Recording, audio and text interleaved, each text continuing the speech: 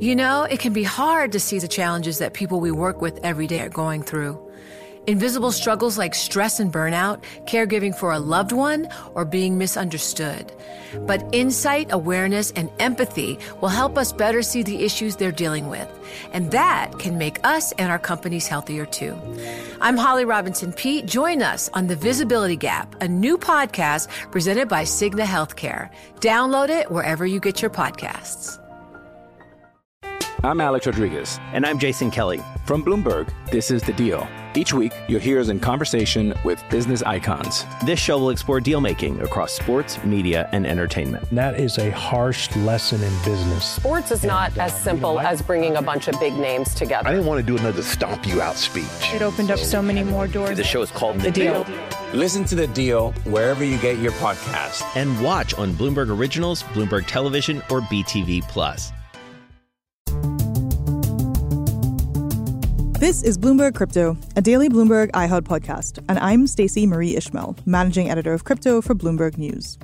It's Monday, February 6th.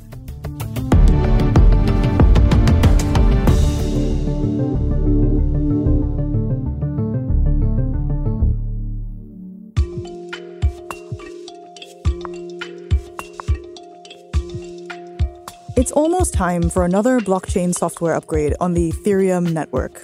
Yes, again. Nearly 5 months ago, the Ethereum blockchain successfully completed what was, at the time, a very complicated and years-in-the-making update. Called the merge, it allowed the blockchain to move from validating transactions using computers that were very energy-intensive to computers and a process that was a little bit less energy-intensive, or actually a lot less energy-intensive. That switch cut Ethereum's power consumption by more than 99%, according to various calculations. And after that upgrade, the price of Ether, the token that trades on the Ethereum blockchain, rallied a fair amount, but it's since fallen by about 15 or so percent. Now, the software developers who work on Ethereum are gearing up for another upgrade. This one is called Shanghai. And the reason that people care about it is because it will allow the tokens that are used to order those transactions on the blockchain to be withdrawn. Basically, it means that all of those tokens being used to order transactions on the blockchain that can't be withdrawn will once again be available and accessible to their owners. Here to talk more about what's coming in the Shanghai upgrade is Bloomberg reporter Olga Karif.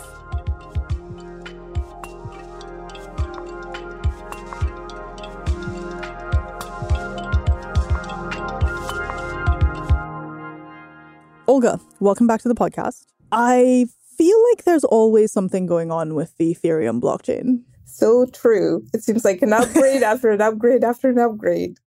So, several months ago, we had you and our colleague David Pan on the show a few times to talk about what was called the merge. We've been waiting for this upgrade for years. This change, known as the merge, is a software upgrade. It's Ethereum's transition from proof of work to proof of stake. People were like, will it work? Will it be a disaster? And it went super smoothly. But the upgrade will allow Ethereum developers to introduce new features. This update will see the Ethereum mainnet combined with the Beacon chain, which is a proof-of-stake system and is expected to be more eco-friendly by minimizing the environmental As a result of that going super smoothly, it now sounds like Ethereum, much like any kind of software project, has this roadmap that requires app updates, pretty much. What's the next big update that's coming to the blockchain? So the next big upgrade everybody's talking about is called Shanghai.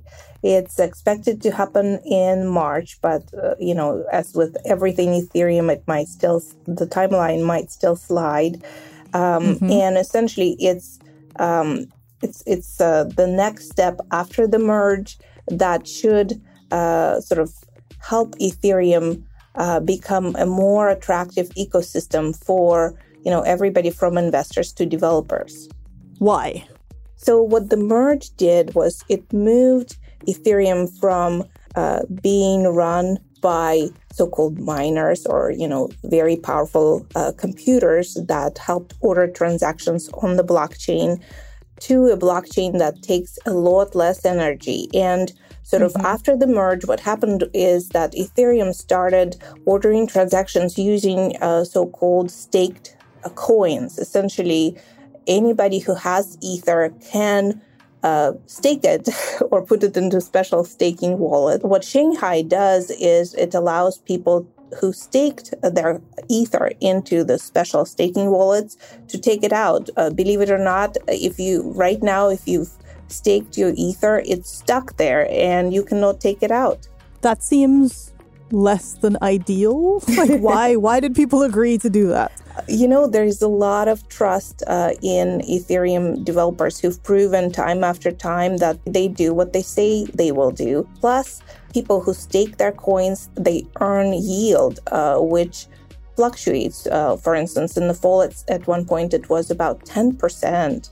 And right now it's around 6-7%. So it's pretty substantial, especially in today's unpredictable, often sort of down crypto market. So if I'm hearing you correctly, it sounds like, one, there was a lot of trust in the ecosystem. There was a lot of developer belief that this is the right thing to do. These folks are going to do the right thing. We're comfortable, as you say, staking our Ether, essentially putting our hard-earned tokens away for a while in service of the cause, the community, the greater good. Pick a motivating factor. And it also sounds like while you're doing good for the community, you're getting free money. Absolutely. And that's exactly what it is. After the crypto crash of last year, where a lot of crypto lenders essentially went up in flames, or most of them rather, there aren't a lot of places to put your crypto into and to earn yield. And for much of last year, crypto prices have been trending down, in the double digits. So, for people who are looking for safer, relatively safer returns on their coins while they're sitting there waiting for another bull market, this has been a pretty attractive option. Not without its risks, though. And what are some of those risks? That you just don't get your money back? Right. So one of the risks is that Shanghai gets delayed. This upgrade that allows you to withdraw your tokens could get delayed still by some unexpected bugs or something else. Another risk is that while your tokens are sitting there waiting to get unlocked, eventually, something crazy happens in the crypto markets and you can't withdraw, you can't sort of make a smart move to save your money. So that's another risk. So let's assume, because crypto is full of optimists, that everything goes completely smoothly, there's no downtime, everything's great, people get their staked Ether back. What happens next? What comes after? So what comes after, a lot of people have very rosy expectations for what happens after Shanghai. They think that they'll be able to take their money out of the staking wallets, immediately whenever they want.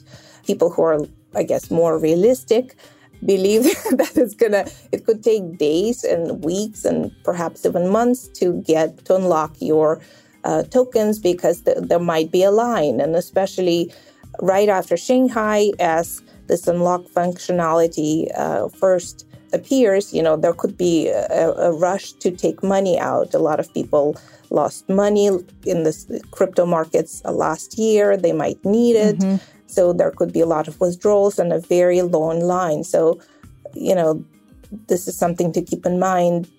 This is not like an instant on sort of functionality where everybody can just unstake all at once. Now, if you are, say, a normal person who's not a crypto reporter or the host of a crypto podcast, and you're thinking, does the Shanghai upgrade mean Ether is going to go up, down, or sideways? What's the answer?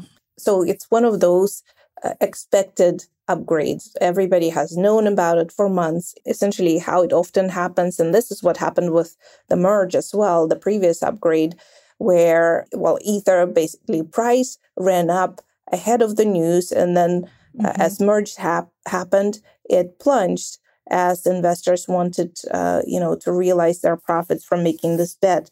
And a lot of people believe this is what could happen here.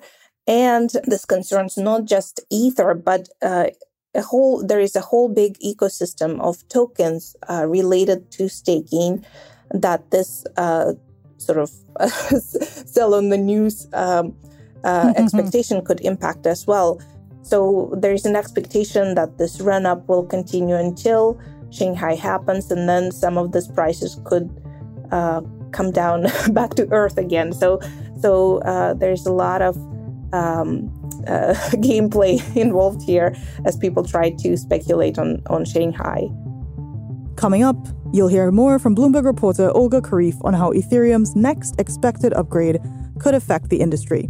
We'll be right back.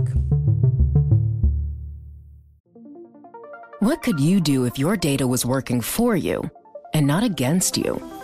With Bloomberg delivering enterprise data directly to your systems, you get easy access to the details you want, optimized for higher-level analysis, and financial data experts committed to helping you maximize your every move.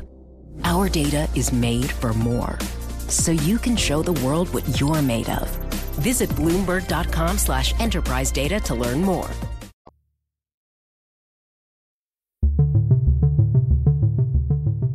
See, this is why you never ask a reporter what a price is going to do, because they'll give you like a very detailed technical explanation, but then not tell you if it's going to go up, down, or sideways, which we know we are not allowed anyway. So this is like the ideal way to handle this question. And just as a kind of a final thing, we saw just in the past couple of weeks that NFTs are potentially coming to Bitcoin, which has shocked and appalled Bitcoin purists, but other people are like, woo, more ways to make money. NFTs obviously are one of the big defining use cases of Ethereum. Most NFTs today are built on top of either Ethereum itself or one of kind of, the associated / spin-off blockchains.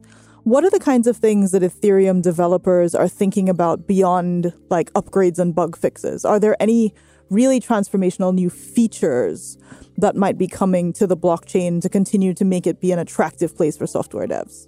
A whole bunch of features were supposed to be part of Shanghai and were taken out at the last minute because the developers just want to get this unlocking, withdrawals functionality done.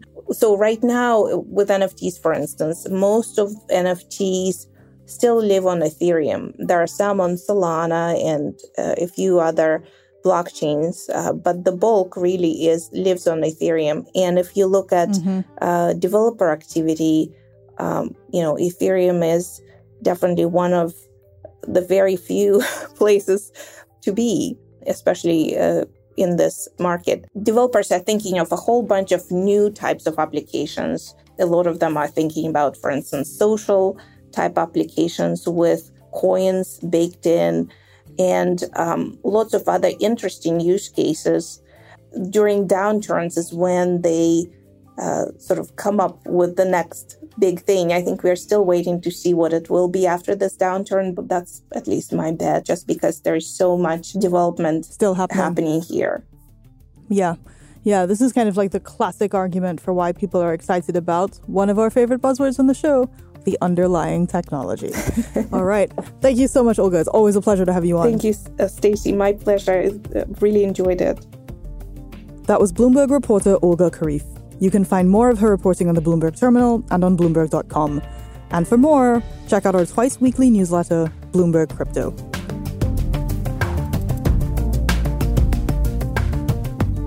This is Bloomberg Crypto, a daily podcast from Bloomberg and iHeartRadio. For more shows from iHeartRadio, visit the iHeartRadio app, Apple Podcasts, or wherever you get your podcasts. Send us your comments, questions, or suggestions for the show to crypto@bloomberg.net. The supervising producer of Bloomberg Crypto is Vicky Vergolina.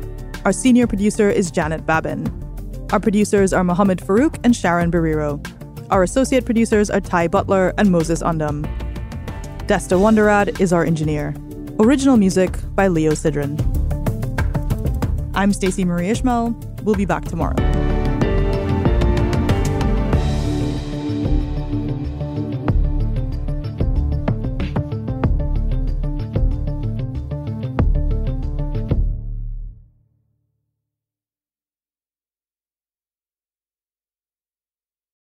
Join Bloomberg in San Francisco or virtually on May 7th for The Future Investor, Data-Powered Transformations. This 2024 event series will examine how data is not only playing a pivotal role in investment decisions, but serves as a driving force behind the construction of innovative, investable enterprises. This series is proudly sponsored by Invesco QQQ. Register at BloombergLive.com/futureinvestor/radio.